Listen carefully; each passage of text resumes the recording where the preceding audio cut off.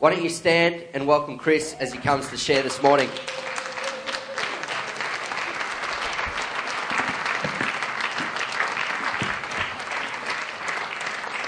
Hi, good morning. Good morning. You may be seated. Wow, those lights are bright. I'm gonna get a tan while I preach. Everybody good this morning? Man, he sung some notes there that I would not consider going to try. Catherine just says, "Do you sing?" And I'm like, "Well, my wife said I've got a great voice. It's just got a rough passage out." Everybody happy this morning? Yeah, 3 of you. Awesome. I'll work on the rest because we'll just start off with this. Joy is actually an inside job. So if you're not happy, just change the way you think. It actually starts inside.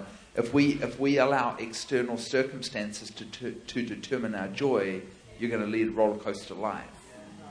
Regardless of what happens on the outside, it doesn't change what's happening on the inside, and I stay in that place of joy. So, amen. All right, I want to jump right in. We've got just on an hour.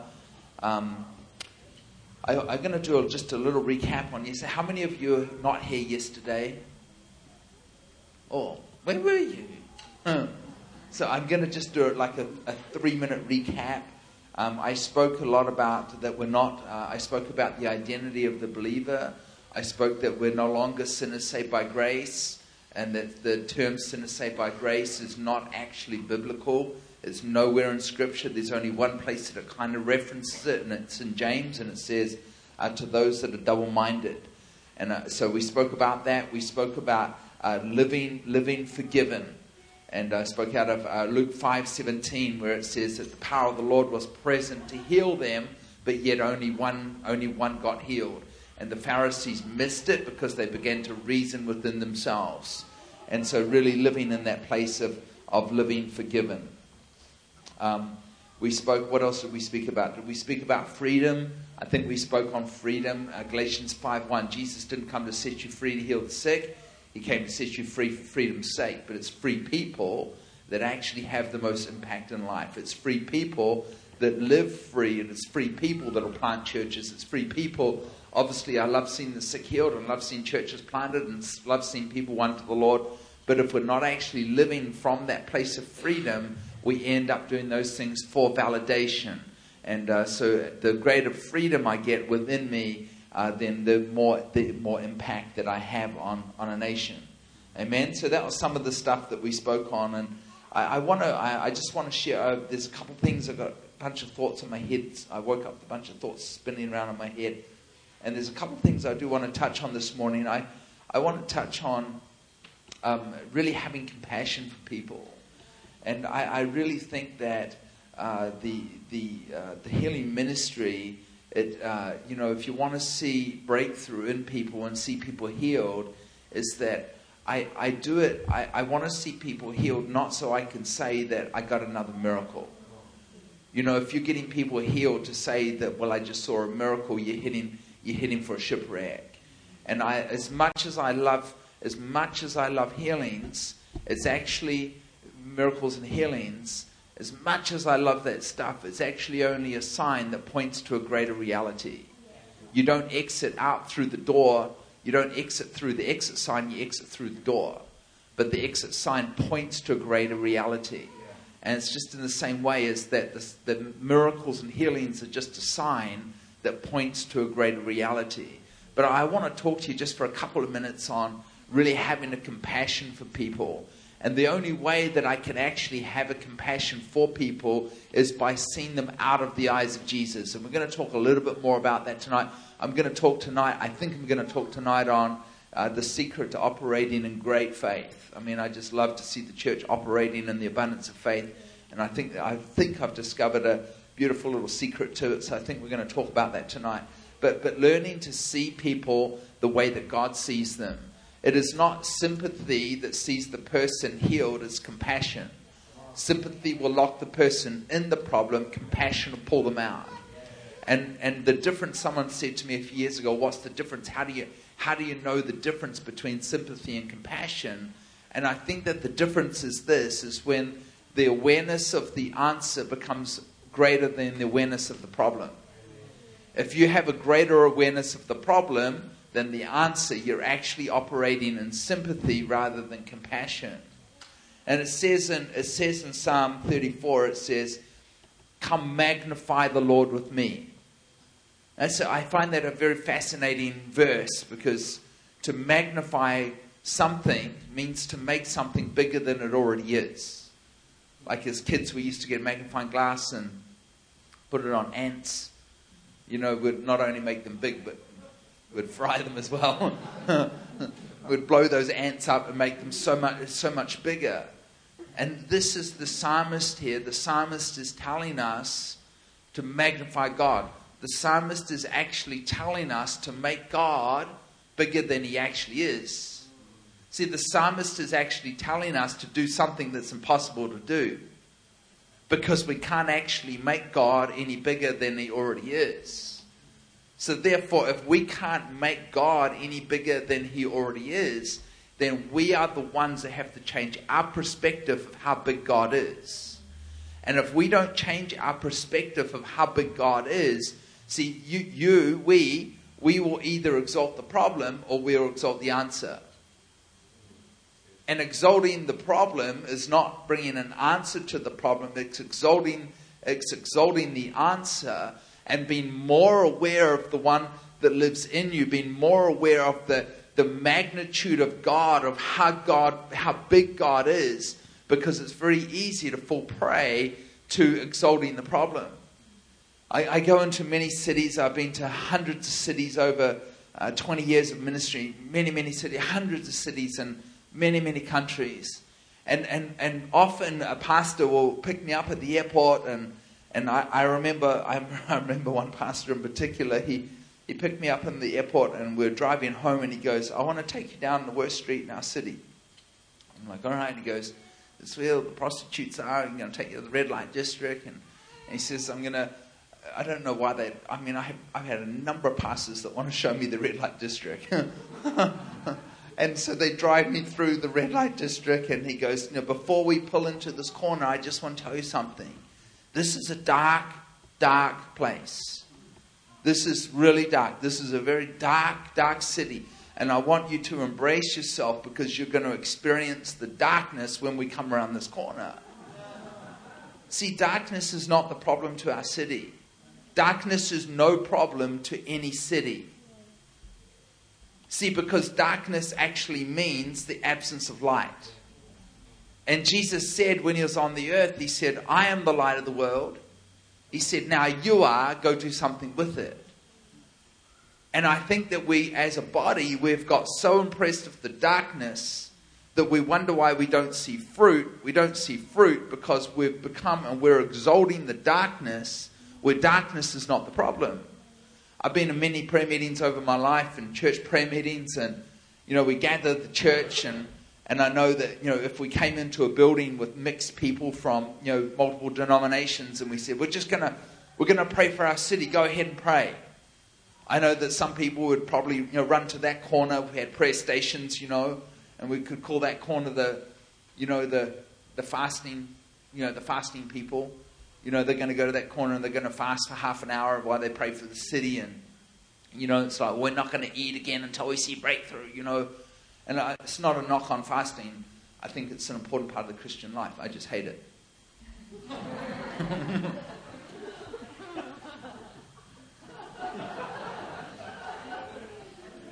My Bible actually says, "In the presence of my enemies, he prepares a table before me."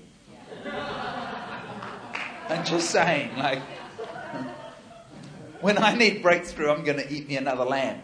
I'm going to cook me up a roast, and I'm just going to feast my way into breakthrough.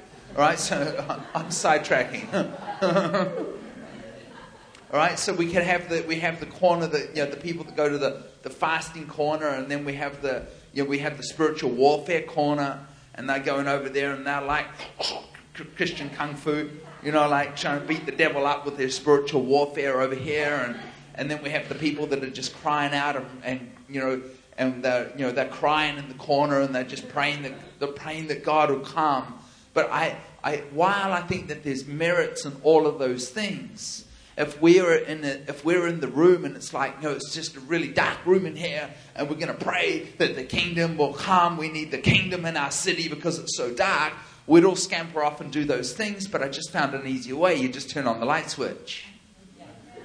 Because when we turn on the light switch, which we are the light of the world, he said, like I said, he said when he was here, I am. When he left, he said, you are.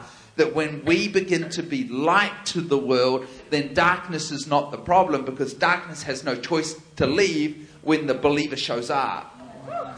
And we will never live out of that. We will never live out of the reality of being the light of the world if we don't understand who we are. And most believers are walking around with false humility because they don't know who they are, and they go, oh, woe is me, you know, I'm so humble that I'm not worthy to be used. My friend, that is false humility, and it is killing the church.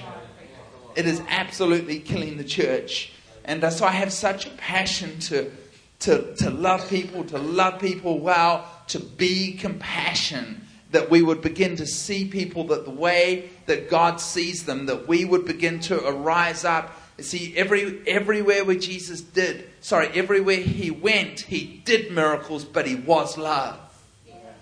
And that if we would begin to be love to this world, that we would begin to love people, and that we had compassion for people, and we began to see them out of the eyes, out of the way that God sees them, we would begin to see fruit simply because of love. I'm going to show you a video in just a second, and I spoke, for those that are not here yesterday, I spoke about my book called The Perfect Gift. The video is actually in here. It's got some pretty cool technology. You can watch video teachings of me teaching in there, and you've also got this video in here, and the book's out there. And after the session, I'm gonna sign. I think there's like 50 left, so I'm gonna sign some books if you want this. But I have such a heart and a passion for special needs kids. And we're seeing breakthroughs. We had 3 breakthroughs this week with children with autism. Got 3 reports. 2 from, where's your city? Brisbane. I didn't think about that. 2 from down north, right? Yes. 2 from north, and I had another one that I read out that I just got notified of yesterday, which had happened 12 months ago in Dallas when I met someone at the airport. So I want to play you this video because I want you to, if there's anything I can give you this morning, it would be that passion would begin to arise up within you, that you would begin to have passion for people, that you would begin to have a love for people, because if you don't have a love for people, the miracle becomes more about you than it does the love for them. And I tell you, people can smell, they can smell when you're treating them as a project, as opposed to ministering to them as a person that God loves and a person that God has so much compassion over. Amen? Amen. So yeah, just enjoy this video. It's just like 3 minutes. And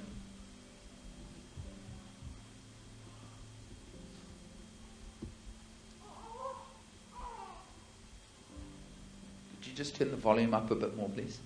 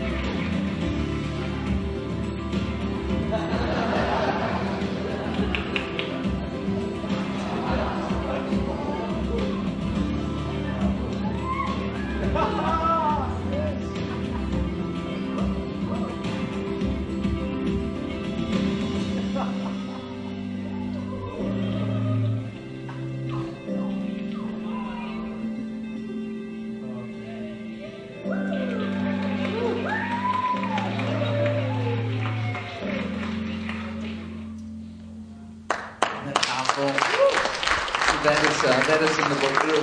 It is the most watched video that Bethel has ever put out in their history. It had last time I checked, it was like 1.7 million views, and it had thousands of shares and hundreds of comments. And it's interesting. I took a lot of flack over that.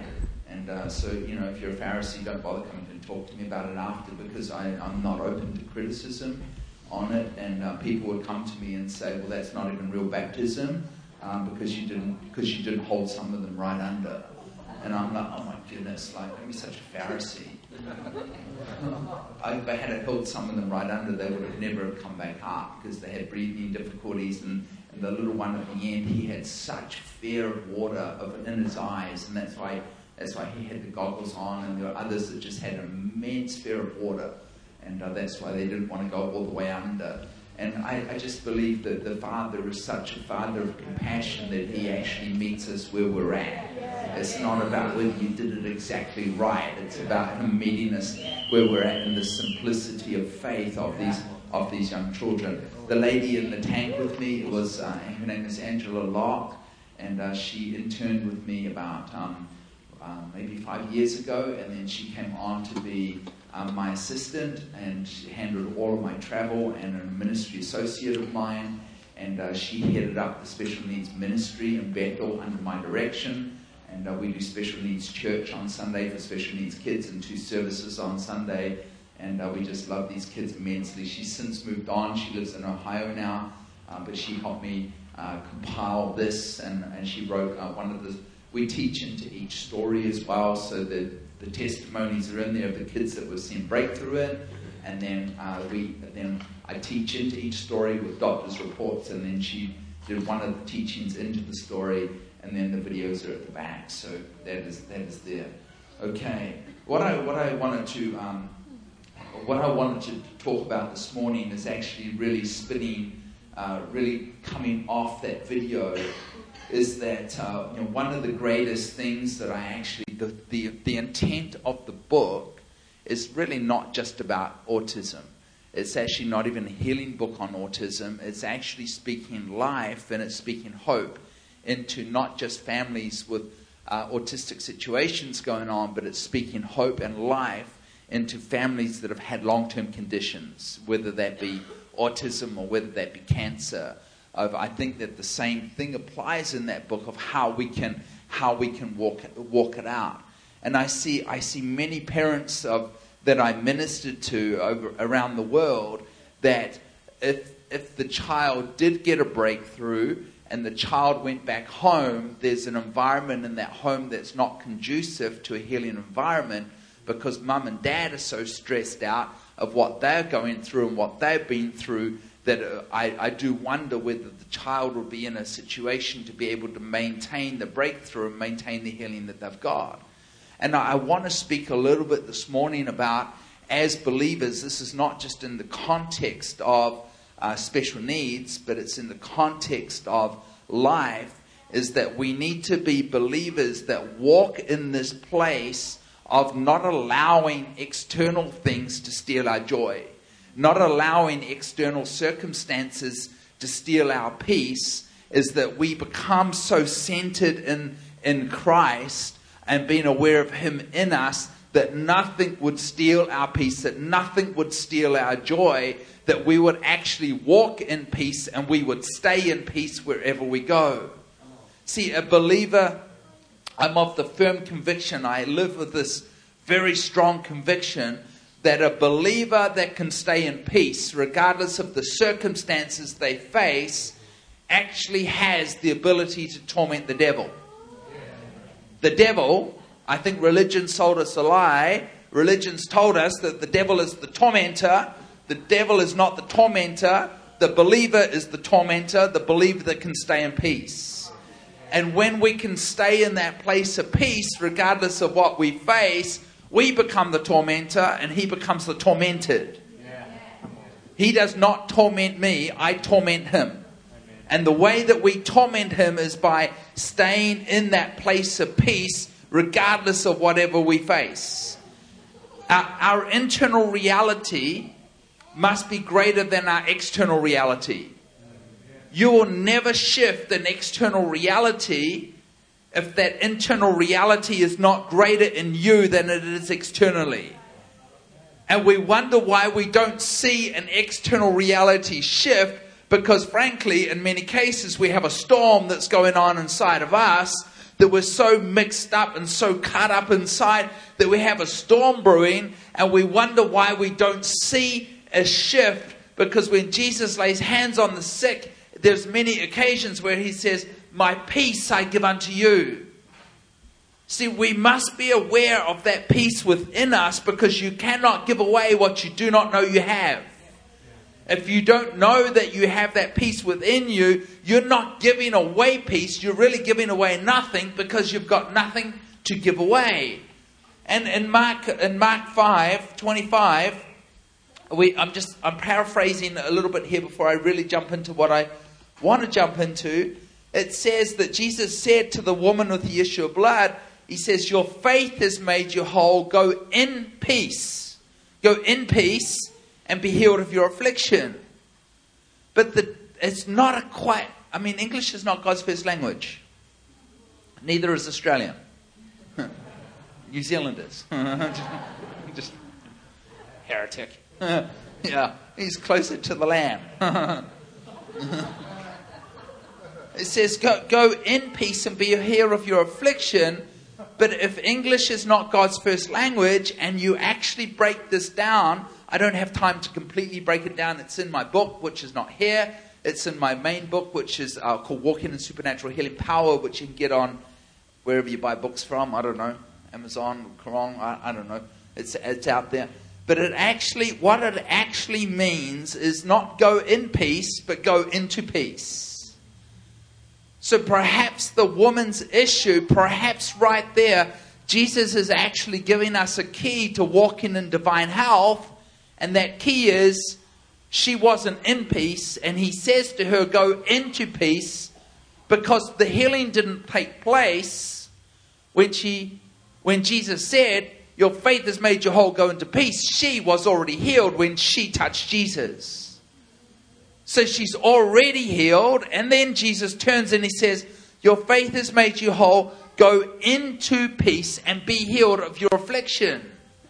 So perhaps the key to staying in health and staying in walking in divine health is actually staying in peace and not partnering with the opposite spirit. See, it's very easy as believers, for the many I meet, is that we partner with the opposite spirit, and we're so full of fear within inside us that we're so full of fear of, because of what the doctor said. I tell you, I meet many believers that won't go to the doctor because they say by faith, I'm not going to go to the doctor. And I've got one thing to say to them. You're not going to the doctor because you're full of faith. You're not going to the doctor because you're full of fear. If I am sick, I want to go to the doctor because I want to know what I've got so I can deal with that thing effectively. See, the doctor gives facts, but God is not the spirit of fact. He's the spirit of truth. And we end up partnering with the wrong spirit because the doctor said, my friend, the great physician has a higher report. He doesn't bear witness with facts. He bears witness with truth. It doesn't matter. Please don't. Next time you go to the doctor and the doctor says, my friend, you've got a broken leg. Don't turn to the doctor and say, no, I don't. I don't have a broken leg, and you're walking out dragging your leg behind you. I don't. No, that's called denial. The doctor's role is to give you facts. But Jesus is not the spirit of fact. He's the spirit of truth. You may have facts in your life, but what's the truth? The truth is He's the healer. See, I can't exalt the fact. I need to exalt the truth.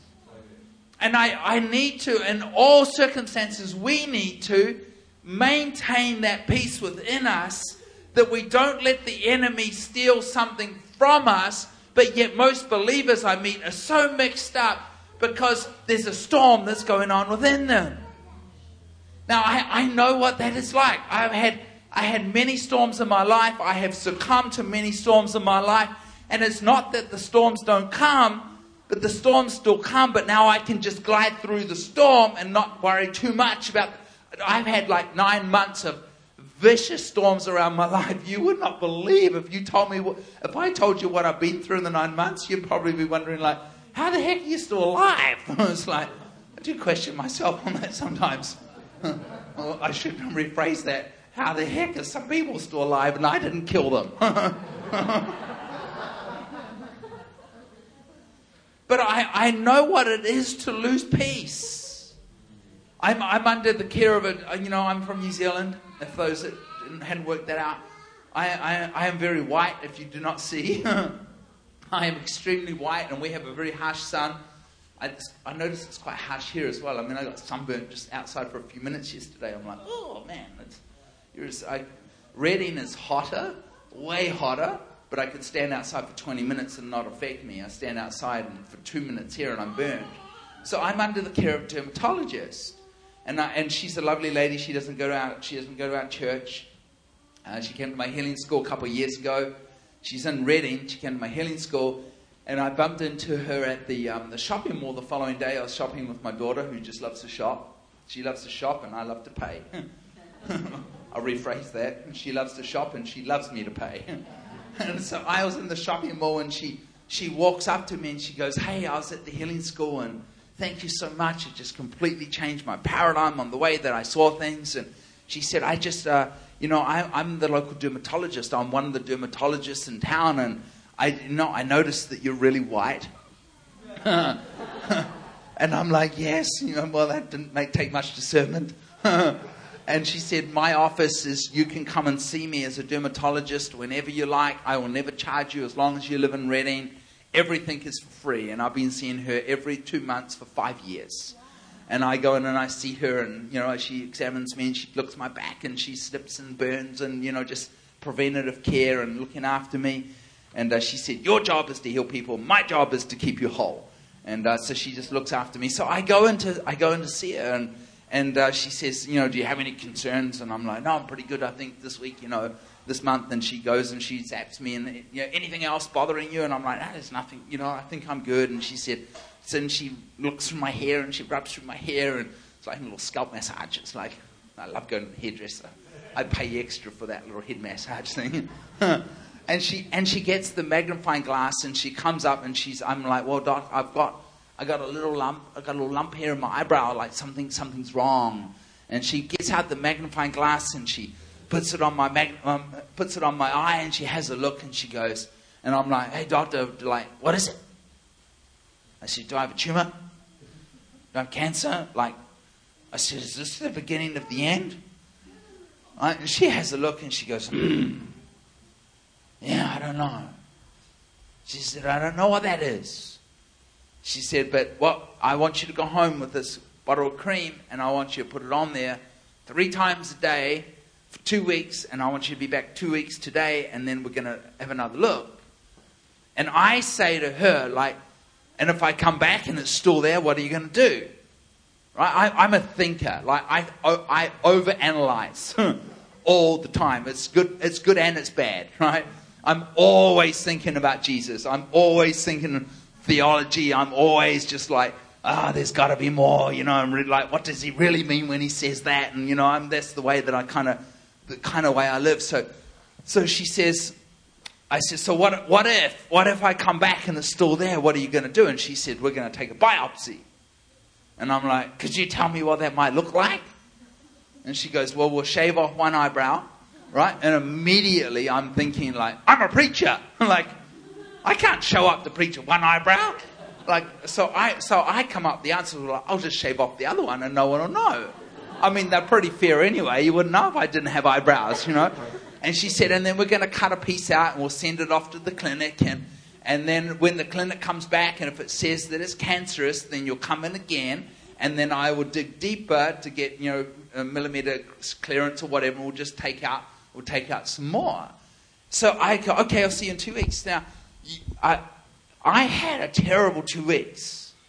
I mean, I went out of that clinic and I'm like, I went immediately home. I pulled out my life insurance policy to make sure that I was paid up in case I died. I wanted to leave my wife with some money to bury me, you know. And then I thought, what if it is cancer? What if I'm going to die? What if this is the beginning to the end? You know, what if it's already gone through to my eye? Like maybe I'm going to lose my eye. And then I had this rash thought. I thought maybe that's why I'm kind of strange. Because maybe it's already in my brain. Like what if I actually get brain cancer and it's already gone and it's already riveted through my body? What if I'm already full of cancer? And this is just like where it's showing and I'm like, I'm going to die. Like I could really die. And I lived terribly for 2 weeks. I lived in so much fear. I partnered with the wrong spirit. So I go back to the doctor, and 2 weeks later, and I sit down, and she loves to pray, right? She loves to pray for my family by name, by my wife. She prays these long prayers, and I sit down, and I am there for me, right? And she goes, hello, Chris, and I'm like, hey, doc. She goes, let's just spend some time in prayer. Now, inside, I'm like, I don't want to pray. Just fix me. Tell me what I got. Like, I've been terrible for 2 weeks. Just tell me. Get this over with. Am I dying or am I going to live? You know, I didn't say that to her, but that's what's going on inside. And I sit down and she goes, oh, this morning, let's pray for your wife. And inside, I'm thinking, this is not about her. This is about me. You know, she prays this long prayer for my wife. And she goes, what's your daughter that lives in Nevada? I'm like, that's Sophie. Let's pray for her. And I'm like, she prays for my daughters by name, and she prays these long prayers, and I try to, you know when the prayer goes on too long, and you try to interject, amen. You try to bring it to the end, you know, like, amen, and I pray, amen, you know, and she just keeps praying, and we finish, and she goes, okay. I'm like, okay, doc. I said, so what's the story? What's the story? Right? What's going on? She gets her magnifying glass out and she puts it on my eye and she's looking through my eyebrow and she goes, And I'm like, what? I said, is it cancer? Am I going to die? And she goes, it's what I thought it was. And I'm, what did you think it is? And she goes, you've got dandruff. She said, all you need is a change of shampoo and you're good to go. She goes, here's some trial shampoo. Take this home. It should never bother you again. And it's like, and it doesn't bother me again. I just needed a change. I needed $10 bottle, or it's actually a $40 bottle of shampoo as opposed to a $3 bottle of shampoo. It's like, I'm good. And I walked out of that place feeling so stupid because I partnered with fear, and I realized that I allowed the enemy to rip me to pieces and to steal my joy and to steal my peace. See, peace, let me just say this, peace is not the absence of something. Sometimes I think when we think about peace, we think it's the absence of something, like laying on the beach in Hawaii with our feet up around the campfire singing Kumbaya, my Lord. It's like, oh, we're at peace. We're at peace. No, that's not peace. That's the peace the world gives, but that's not the peace that God gives. See, peace is not the absence of something. It's the presence of someone. It's been so aware of the spirit of truth that lives in me. It's been so aware of the union that we have with God that it's like regardless of what comes my way, nothing is going to steal my joy. Nothing is going to steal my peace. You guys doing okay? I tell you, the more that we become aware of the peace that we have with God, the more aware of that we become aware of the union with God, the more aware that we become that the inner reality becomes greater than the external reality, the more that we'll actually see through us. Please, I want us to get this morning. I'm preaching to myself as well, because we're here. We want to know how to heal the sick. I don't teach principles. I want to teach about the Prince. I want to teach about identity, that we become so aware of the one that lives in us. I tell you, the more aware that you become of the one that lives in you, more will happen through you by accident than what you tried to do. Jesus didn't intentionally heal the woman with the issue of blood. I call that an accidental healing. He's just going about a business, and the woman comes up, grabs the hem of his garment, and he's like, "Who touched me?" I felt healing virtue. He wasn't walking around like I'm going to find someone to heal today, like he's just going about crossing cities to get some baked lamb roast, or whatever it is. He's just going about his business, and she gets healed. I go to Japan every year. I go to Tokyo. I love Japan. I love the Japanese people. I have such a heart for the Japanese people. They're some of the kindest people I've met on the face of the earth. They're just so sweet and honoring, and they're not pushy, and they're just lovely, lovely people. So I go to Japan every year, and I was just the tail. My shirt's falling off.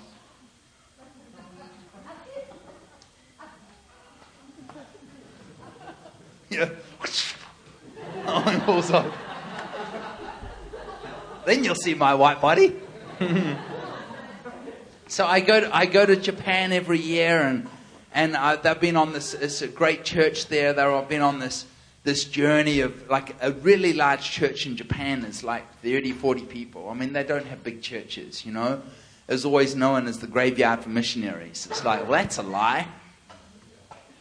Right? It's just a lie. We've got to change the way that we see things. So I go to Japan, and this church is growing and growing and growing. It's the pastor's a self-made billionaire. He just bought the entire property in the central financial district of Tokyo, built the church, had the #1 architect that designed the architect for the World Holocaust Museum in Israel fly in to design his church. He just paid for it all himself. He's got this beautiful, beautiful churches. I don't know that I've ever seen an architectural design of a church. It's actually an arrowhead. So when you're preaching with the translator beside you, you're almost wall to wall, right? And that's prophetic, that it's, like they're a spare to the city. And it's just, there's so much thought that's gone into it. So the pastor says to me one night, he goes, "I'm going to take you to dinner tonight. I've got a special treat for you." He says, "I know you like steak, and so I've got a real special treat." He says, "Jump in my car." And we jump in this brand new Mercedes, and he drives me across town, across Tokyo, and he pulls up. He didn't tell me where I was going, but as soon as I got to the restaurant, I saw the name of the restaurant. It was Kobe Restaurant. And if you don't know what Kobe Restaurant is, it's a very, very high quality steak, right? So my steak alone was $700 from a 100-gram steak, right? It's all right. It wasn't church money. It was his money. Don't get upset.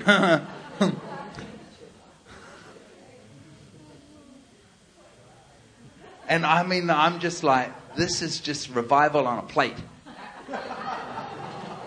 I mean, I was about to stand and sing Grace. You know, I'm like, this is just awesome, you know. And he orders me a 200-gram steak.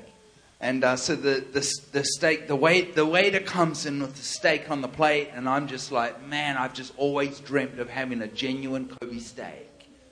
If you don't know why it's so expensive, read up on it. I'm not going to tell you because you get upset. They massage the cows. They play the music. They feed them vodka. They just keep them slightly intoxicated so they can't run around and get muscle. They get fat. And it's a beautiful, beautiful steak.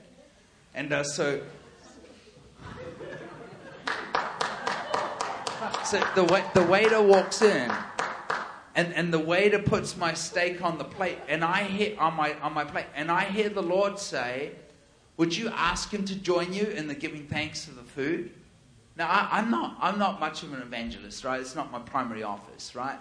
I don't have an office. I'm just going to be a friend of Jesus, incidentally, right? So he says, I'm not an evangelist. I'm not like that. I'm not out on the streets hunting for people to heal. You know, it's like when they come across my path and when things are highlighted and, you know, I'll step out and do it. So I've got no fear of that. I'll do it. So I reach up and I hear, so the Lord says, would you ask him to give you thanks for the food? Join you in giving thanks for the food, right? I'm going to be obedient. But I get it all, I'm so excited about my steak, I get it all around the wrong way. Right? So I reach up and I just reach and I hold his hand, and I'm holding his hand, and he looks at me like, is that what you white people do? You know, I'm holding his hand, and then I'm like, oh, sorry. I said, I just wondered if you'd join us in the giving thanks for the food.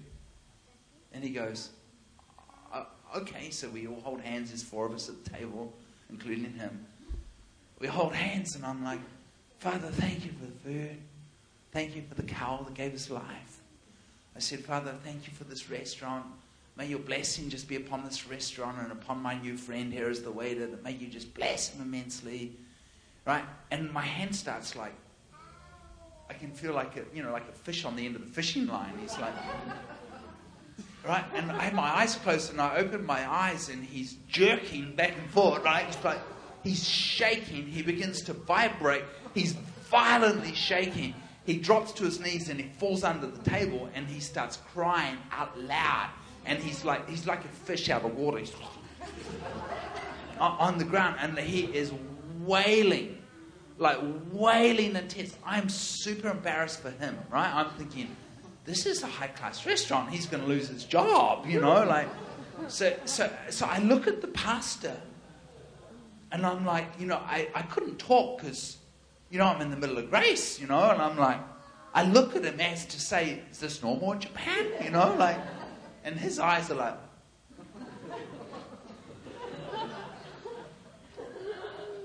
so I just finished grace and I didn't know what to do. So I just pat him on the back and I'm like, bless you, bless you, bless you, bless you. In other words, I was kind of saying, go away, I want to eat my steak. I was really embarrassed. I didn't know what to do. It's like, oh my word, like I never had this happen before. See, I'm talking about being aware of the inner reality of what lives in you. I wasn't trying to whack him. You know, I wasn't trying to zap him. I'm just saying, Grace, I'm more interested in eating my steak. But more will happen through you by accident when you become so aware and you become so aware and possessed of the one that lives in you.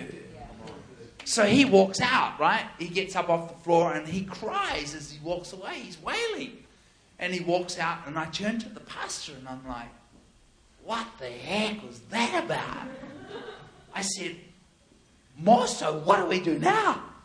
What do I do when he comes back? And he goes, I don't know. And we couldn't come up with a plan, and he walks back in. Right? And he looks at me like, my friend looks at me. He's like, as to say, you did it, you fix it.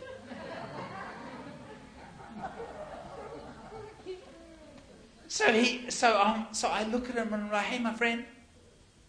I said, is there something I can pray for you for? Not very profound, was it? Like, can I pray for you? And he bursts into tears again and he goes, yes, you can.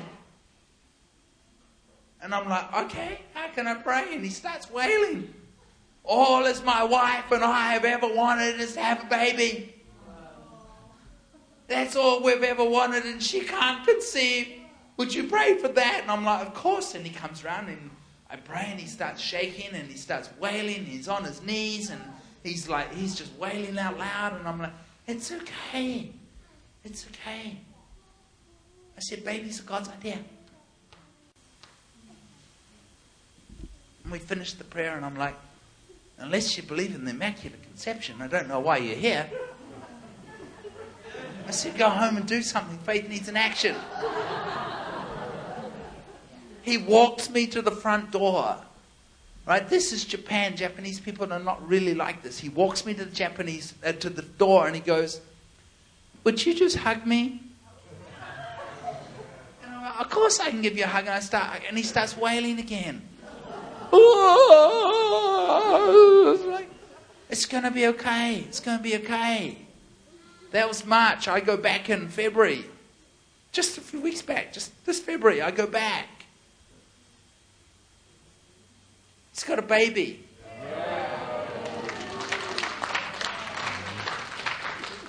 He came to church because I Facebooked him and said, I bought you a present. I was in Austria the week before. I said, I bought you a present. I want to give you the present. Where can I meet you? And he goes, well, are you at church again? And I'm like, yeah. And he goes, I'm going to come and find that church. He walks into the church, sees me, bursts into tears and starts wailing. I sit him on the front row. I'm like, you're my guest. Up here, right up here with me on the front row. And he sits on the front row and I talk about having compassion for people.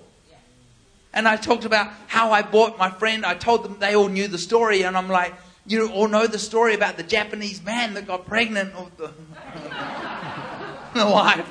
That'd be a miracle, wouldn't it? About the wife that got pregnant.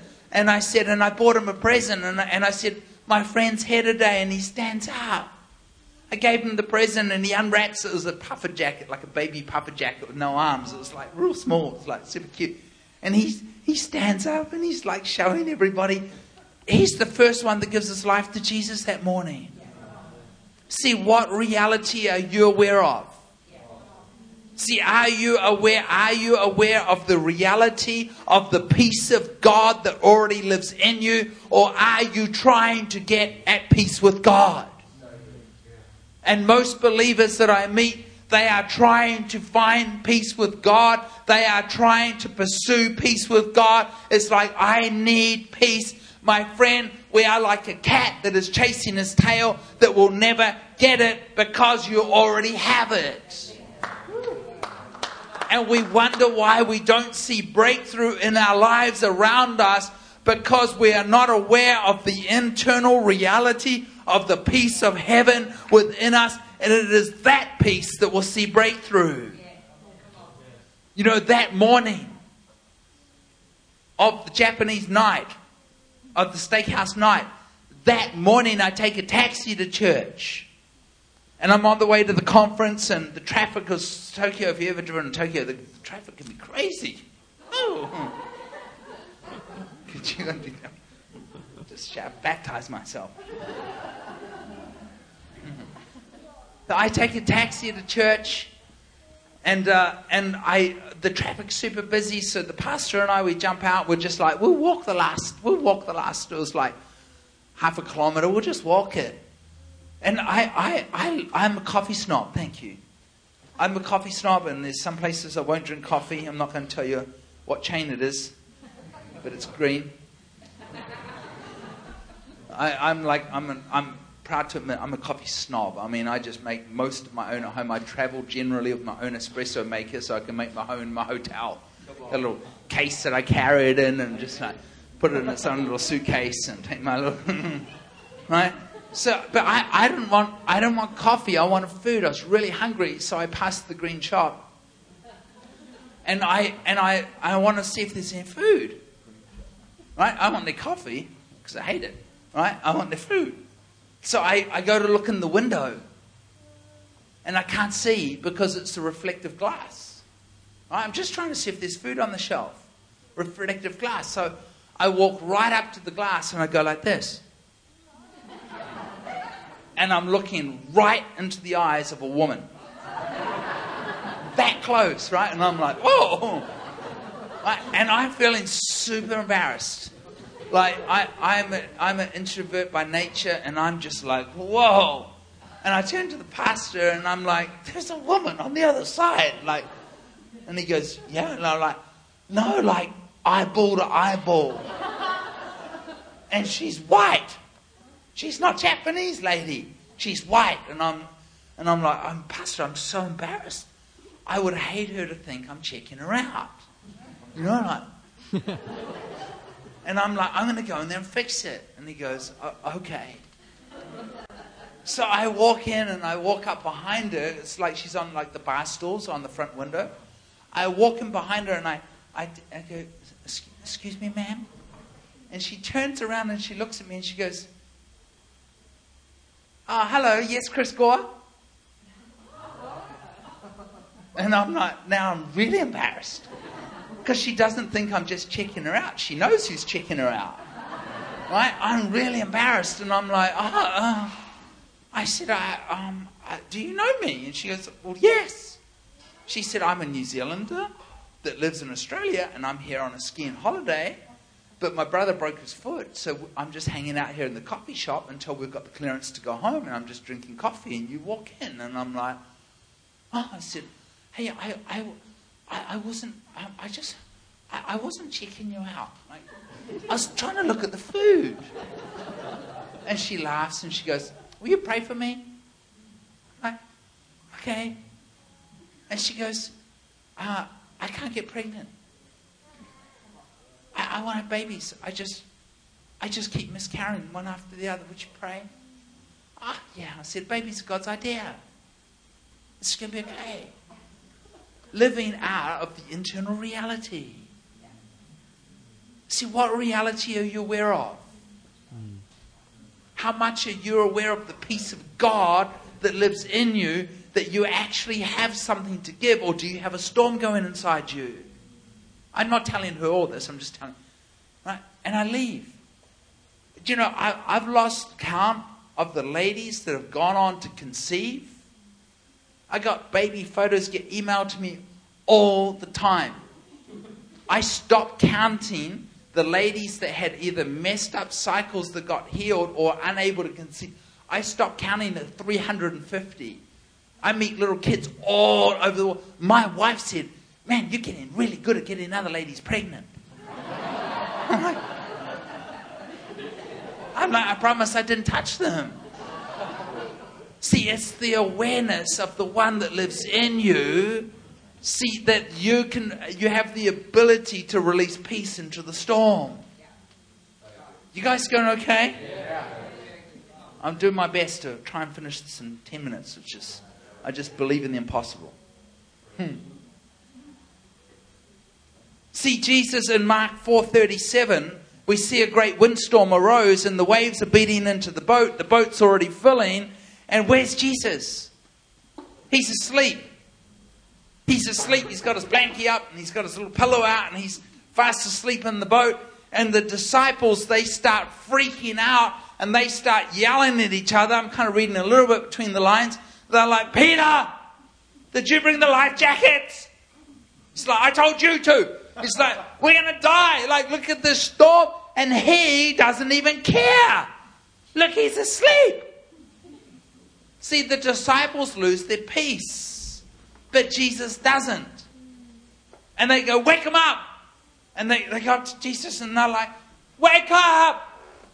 Wake up. We're going to die. We're going to die. See, Jesus doesn't stand up and he goes, oh my God. We're going to die. Like, where's my life jacket?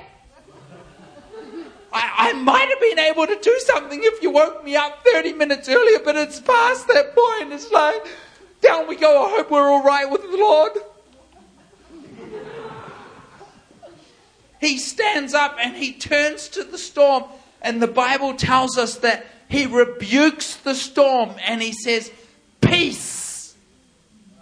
But if English is not God's first language, then what did he actually say if the word's not peace? We'll come back to that.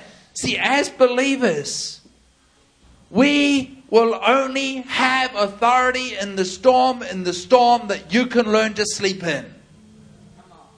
And it's not that the storms don't come. They come. I'm getting more and more storms daily that come crashing into my life. But it's just like, it's just another storm.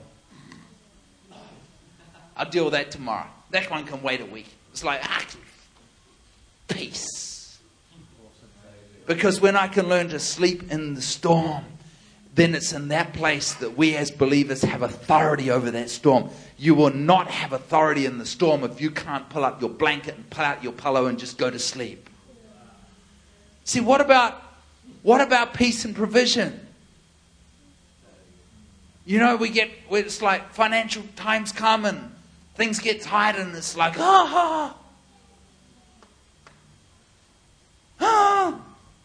I'm losing my peace. It's like, I don't know, I'm going to pay the bills this week. Please don't. Like, yes, of course I have financial storms. By the way, incidentally, my book, this book here, please don't think I get rich off that. I take nothing from this. At all of my proceeds that come into this go to hungry kids. A whole lot. Mine. My kids, their college bill is $100,000 a year. They take all my proceeds. I've said to them, you can have the whole lot until you've graduated college. Everything I ever sell, it's all yours. So it's not that the storms don't come. It's not that we don't have financial concerns or financial pressures. But we see that in the feeding of the 5,000. The disciples lose it again. How are we going to feed them? Jesus didn't go, why didn't you plan better? Why didn't you have another whiteboard strategic session before we came here? I'm obviously not against being strategic. He says, just bring we got a boy here that's got a fish and some loaves. Bring to me. And he multiplies it. He never lost his peace. What about when the disciples lose their peace because they didn't have money for the temple tax? Jesus just like, just catch that fish. You'll find a gold coin in his mouth. See, perhaps the answer to seeing answers in our life is being aware of the peace of heaven that's already in us. But yet we partner with the wrong spirit and we wonder why we don't see anything happen. See, what about having personal inner peace? I tell you, I have a huge passion to see mental illness come down. I do. I've got one of my old interns has started a ministry in Newcastle, and it's called Path. I think it's called Path to Wellness. He's just received, what do you call it here? Charitable status? Charitable. Yeah. The whole thing went through in 6 weeks from start to finish. Apparently that's quite a miracle for your tax department. I mean, it just flew through. And his passion is to see wholeness come into mental health. I want to see wholeness come into mental health, but it's got to start by the church stop pursuing peace and recognize you've already got it. Yeah. Otherwise we're going round and round circles like cat chasing his tail. It's like, I'm stressed. It's like, I think didn't Jesus say, don't worry about tomorrow? Don't worry about the things you've got. I tell you, I'm learning to live in this place where the storms come and it's like, that still ain't going to steal my joy. I'm not going to let that steal my peace. It's like, I'm doing okay and I'm getting better and better. See, what about internal peace? Having the reality of the peace within us. We've already got it. Philippians 4:7. Romans 12. It says we already have peace.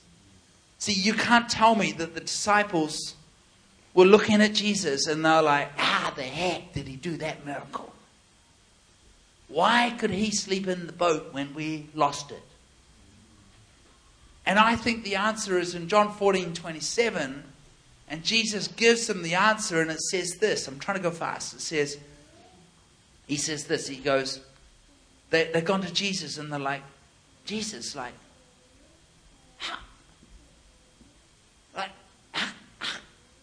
didn't you lose it?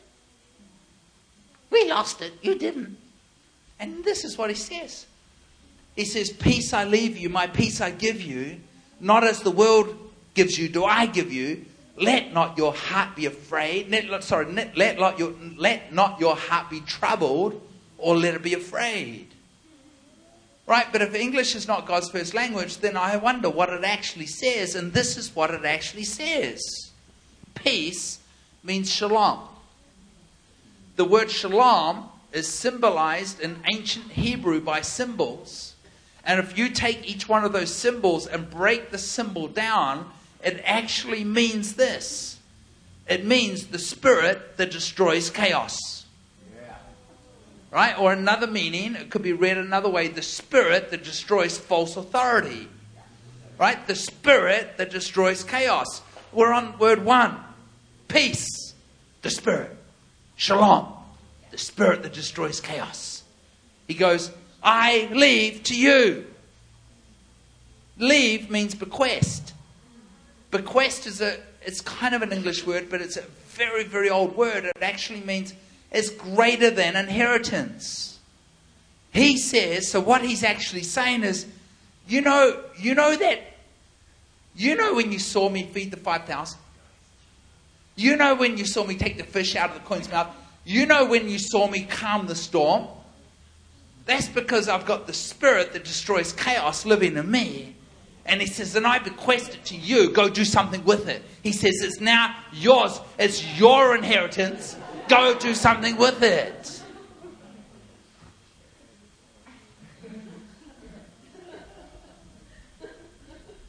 I tell you, it's a powerful, powerful verse.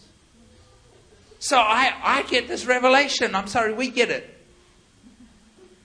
And I'm like, I'm just pondering one day, and I'm like, if the spirit that destroys chaos wasn't bequested to us, then I need to start living out of that place, not letting anything steal my joy, not letting anything steal my peace. And then I have this thought.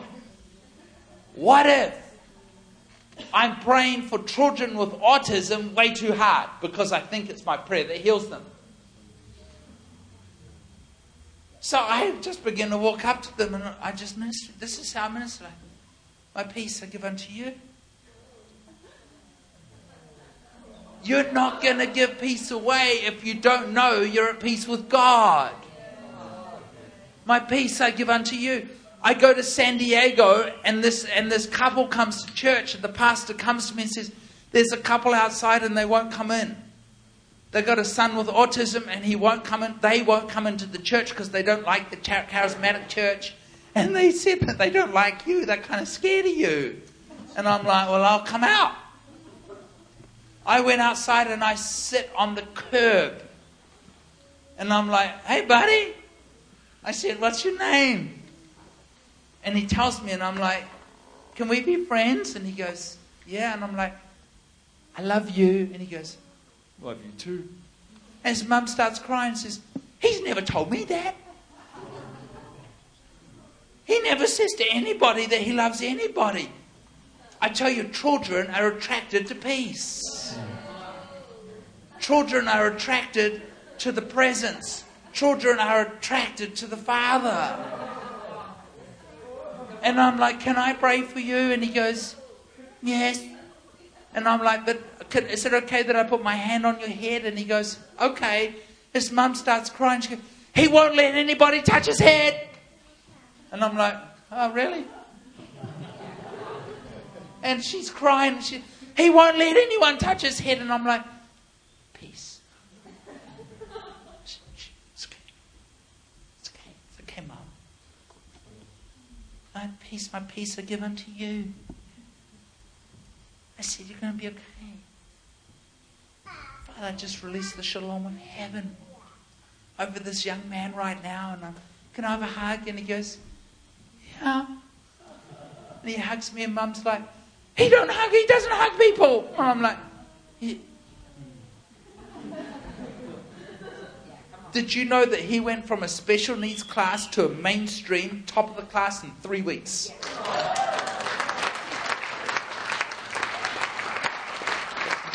Right? So this is like 6 years ago. I forget about the story, but last summer I go to San Diego, in another part of San Diego, like 45 minutes drive away, and while I'm preaching, I remember the story. And I share the story. I hadn't shared it for like years. I share the story.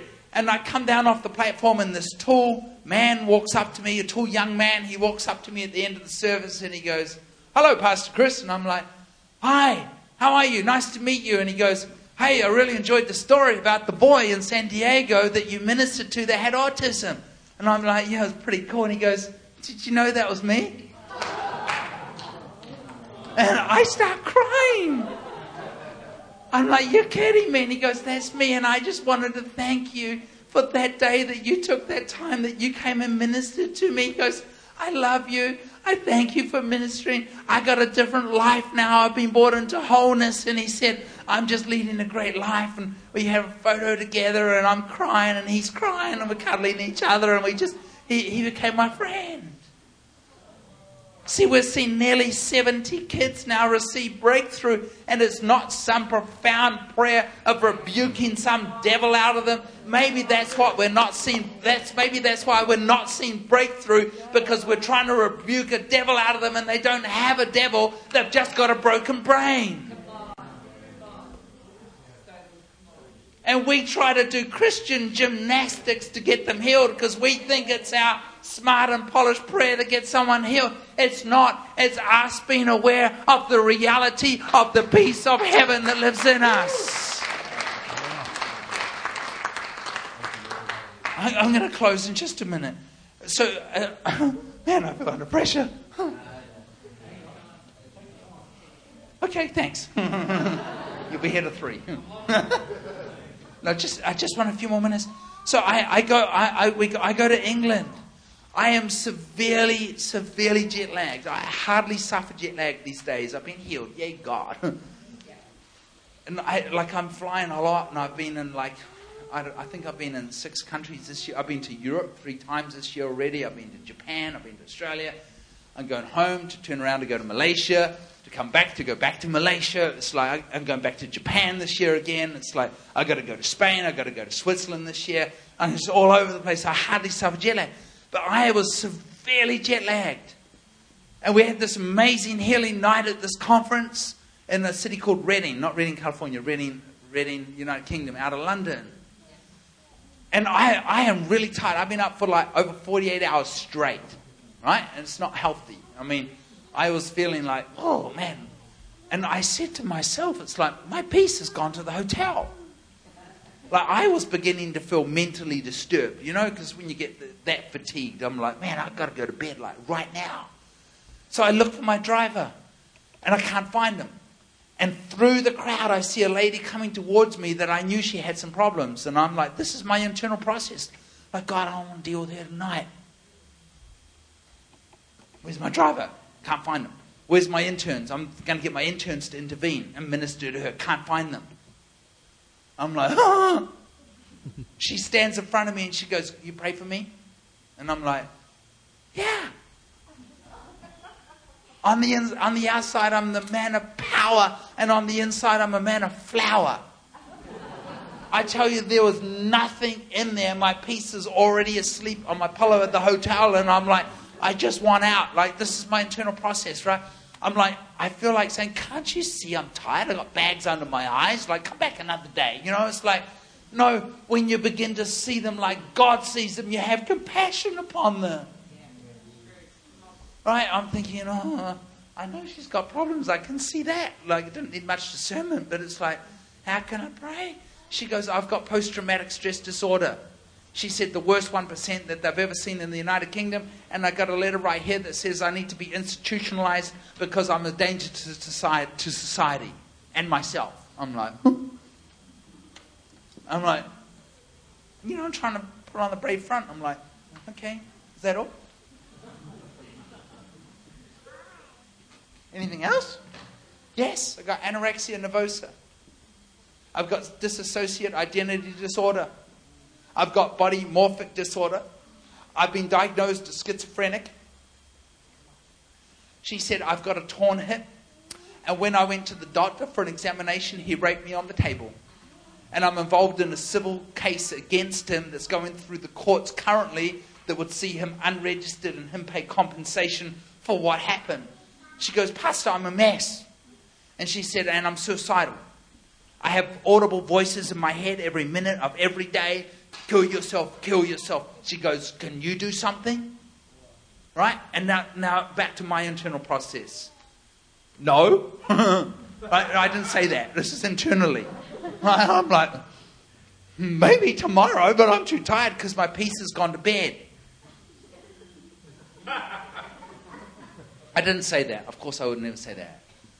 And the Lord says to me, He says, your peace hasn't gone to bed because you and I are inseparable. Remember?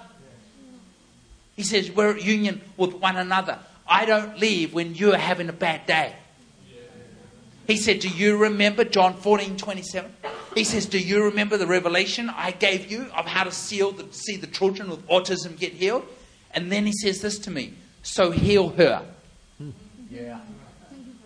And I'm like, yes, Lord, right? Suddenly my peace came busting in the door and I jumped back inside and I'm like, all right, I'm at peace with God. It's not about how I feel.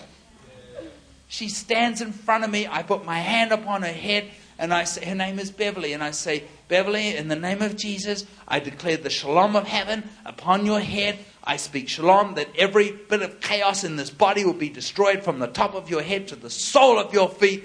And I silence every voice of the accuser that would say, kill yourself. And we declare wholeness from this day forward. Bless you. Good night. Hug her and I run out the door. Right? Jump in the car and I go to the bed. Right? I'm going to cut a long story really short now. Beverly was completely and totally healed on the spot. She goes back to the doctor. She Facebooks me, right? Now I'm Mr. Pastor. She Facebooks me 2 days later and she goes, I'm healed. And I'm like, well, don't stop taking your medication. Like, let the doctor tell you that.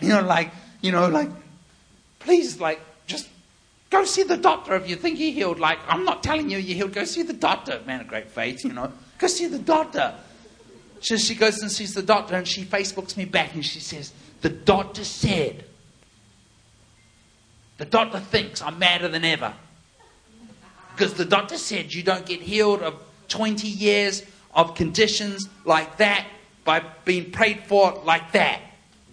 20 years of inner healing, 20 years of professional healing, 20 years of counseling, thousands and thousands of hundreds of thousands of government money spent on trying to get her healed. Said, you don't get healed like that. And she said, refer me to the head psychiatric doctor. I want a referral back to the doctor that gave me the letter because I'm going to show him that I'm healed because I'm at peace. 3 months go by. She gets the appointment. The doctor writes me, the psychiatric doctor, and it says this, I reviewed Beverly today and Beverly is essentially back to her normal self. I cannot scientifically or medically explain what happened apart from that she got prayer at a healing conference in Reading. Beverly has been discharged from my clinic, but my door is always open should Beverly feel she needs to come back. See, Beverly today, she runs a ministry called Stall the Hunger.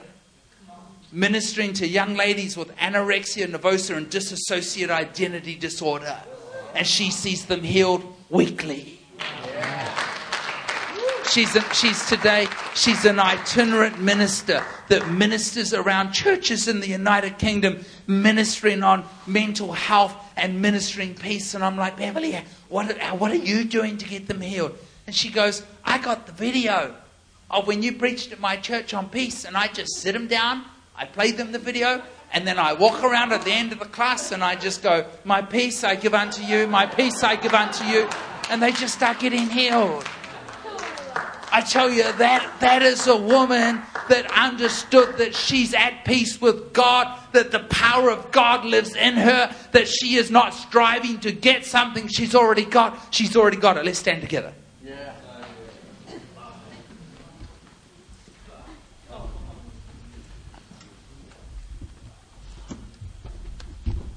We're gonna do a little I want to do can someone jump on the keyboard? Do we have a keyboard? Guitar? Someone can help me, or just... I want us to do just a very little practical exercise, and we'll be out of here in 5 minutes, right? I could turn this into a powerful ministry time, but you're hungry.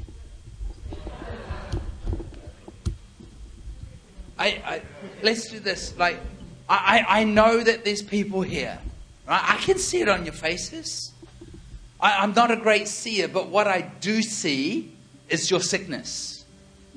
I can walk down the street and I can go, that person over there, they've got MS, that one's got Parkinson's, that one's got deaf, You're going to see hearing aids, that's just the way I see it. That one's obviously got a cane. They need, there's probably something wrong with their hips or their back. I mean, that's just the way I see it. That one there, so they've got some mental illness going on. That's just the way I see. And I can look out here, and I've been looking out here, and I could almost go around and I could tap the ones on the head that are dealing with mental illness. Because that's the way I see. And I think there's people here, and I want to call these conditions out, and we're all going to do something together. But there's people here that are dealing with post-traumatic stress disorder. There's people with dissociative identity disorder, autism, head and brain injuries, Asperger's, depression. I'm not talking that you're having a bad day. We all have those. I'm talking about having a bad life. Right? There's people with ADD, ADHD, incurable diseases, seizures, neurological disorders, anxiety. There's people here that have voices in their head that torment them in the night. Suicidal voices. There's people here that can't even sleep at night. You get tormented in the night. My friend, nighttime is for sleeping, not for being tormented. It's where your body can sleep, and it's your body can be made whole, and your body can receive, and your body can have visitations from the Lord. There's people here with schizophrenia, cancer. There's people here that can't have babies, bipolar. There's people that feel like you've got a spirit of death on you. There's people that feel like you've got a foreboding spirit on you. If you don't know what that is, it's like you're just waiting for the next bad thing to happen. It's like, well, bring it on. Something else is about bad to happen. It's just like, I wonder what's next is going to slap me in the head. That's a foreboding spirit. There's people here, you're gripped in fear, anger, control, condemnation, guilt, shame, religion, offense, OCD. I tell you, you want to see the kingdom expand into your city? It actually starts right here. It starts right here. And I'm coming to you from a place of compassion, because my house was a house of chaos. My daughter, who's on the front page, she's the one on the cover. 23-year-old, non-verbal, in a wheelchair, severely mentally and physically disabled. I lived my life in torment because I didn't know that I was at peace with God. My house is just like a happy house. Even when she's grumpy and she's sad, it's like the external circumstances are not going to steal my joy, because the absence of the miracle doesn't define the nature of God. You guys okay? I have lived through it 23 years. I got a storm going on in my house 24 hours a day, 7 days a week. I got a storm that's constantly crashing my house. I hardly ever get a full night's sleep because she has seizures. She needs to be woken up. She needs to be turned. She needs to be shifted. She needs to be changed. She just needs constant dealing with. Sometimes about twice a month, I do a 48-hour shift where I don't sleep for 48 hours because she keeps me up all night. But that doesn't steal my joy. That's not going to steal my peace, because I'm so aware of the internal reality of the one that lives in me. I tell you, the enemy wants to come and he wants to get at your head. I have so much compassion for people with chronic sickness and chronic pain. He is after your head. He is after your head, that he will drive you to an end. Regardless of what I face, don't let it steal your joy. Don't let it steal your peace. I want you to position yourself. I want you to position yourself to take a step forward. Right? So step out of the row, or, just like position yourself so you can take a step forward wherever you're at.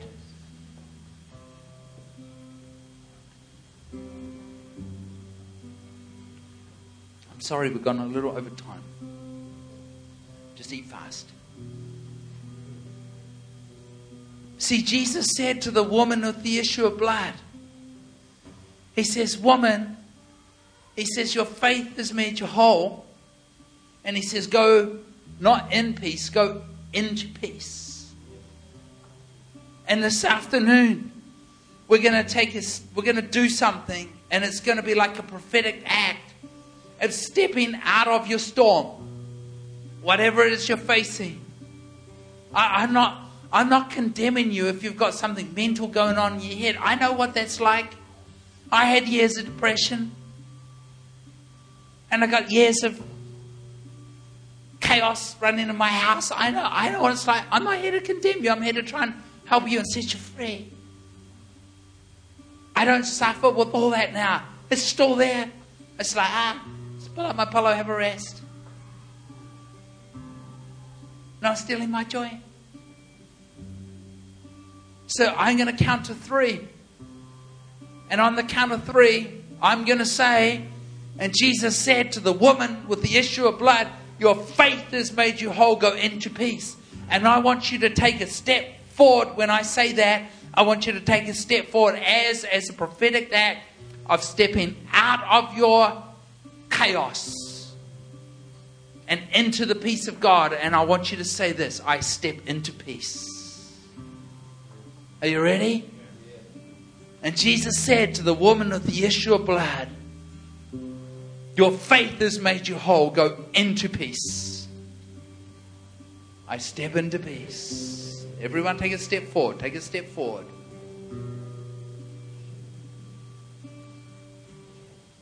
I just want you to put your hands in front of you. Like your little antennas.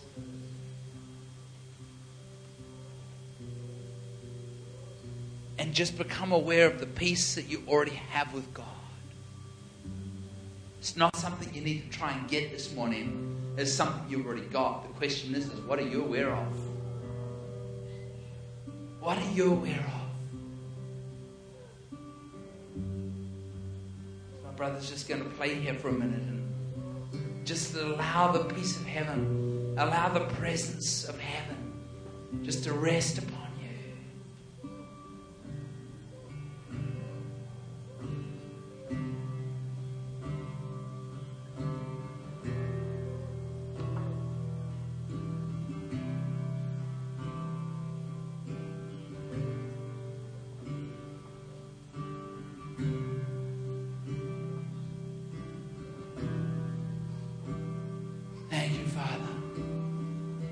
Father, we thank you for your peace.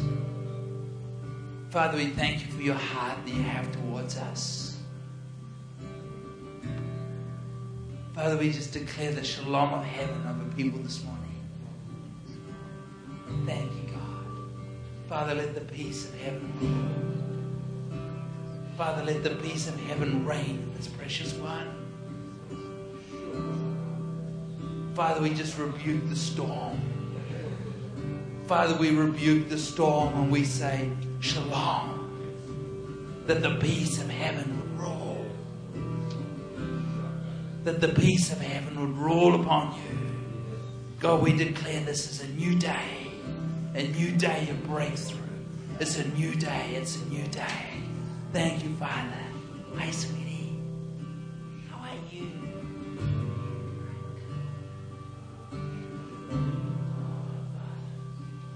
Father, we speak the peace of heaven over this precious one. Father, your grace would wash upon her. Father, we just rebuke the storm. Father, we call her into the destiny that you have planned for her.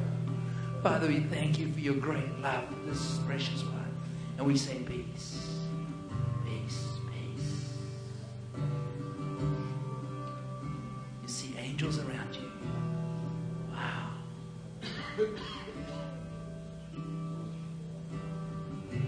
You feel God pouring his love on us. That's awesome.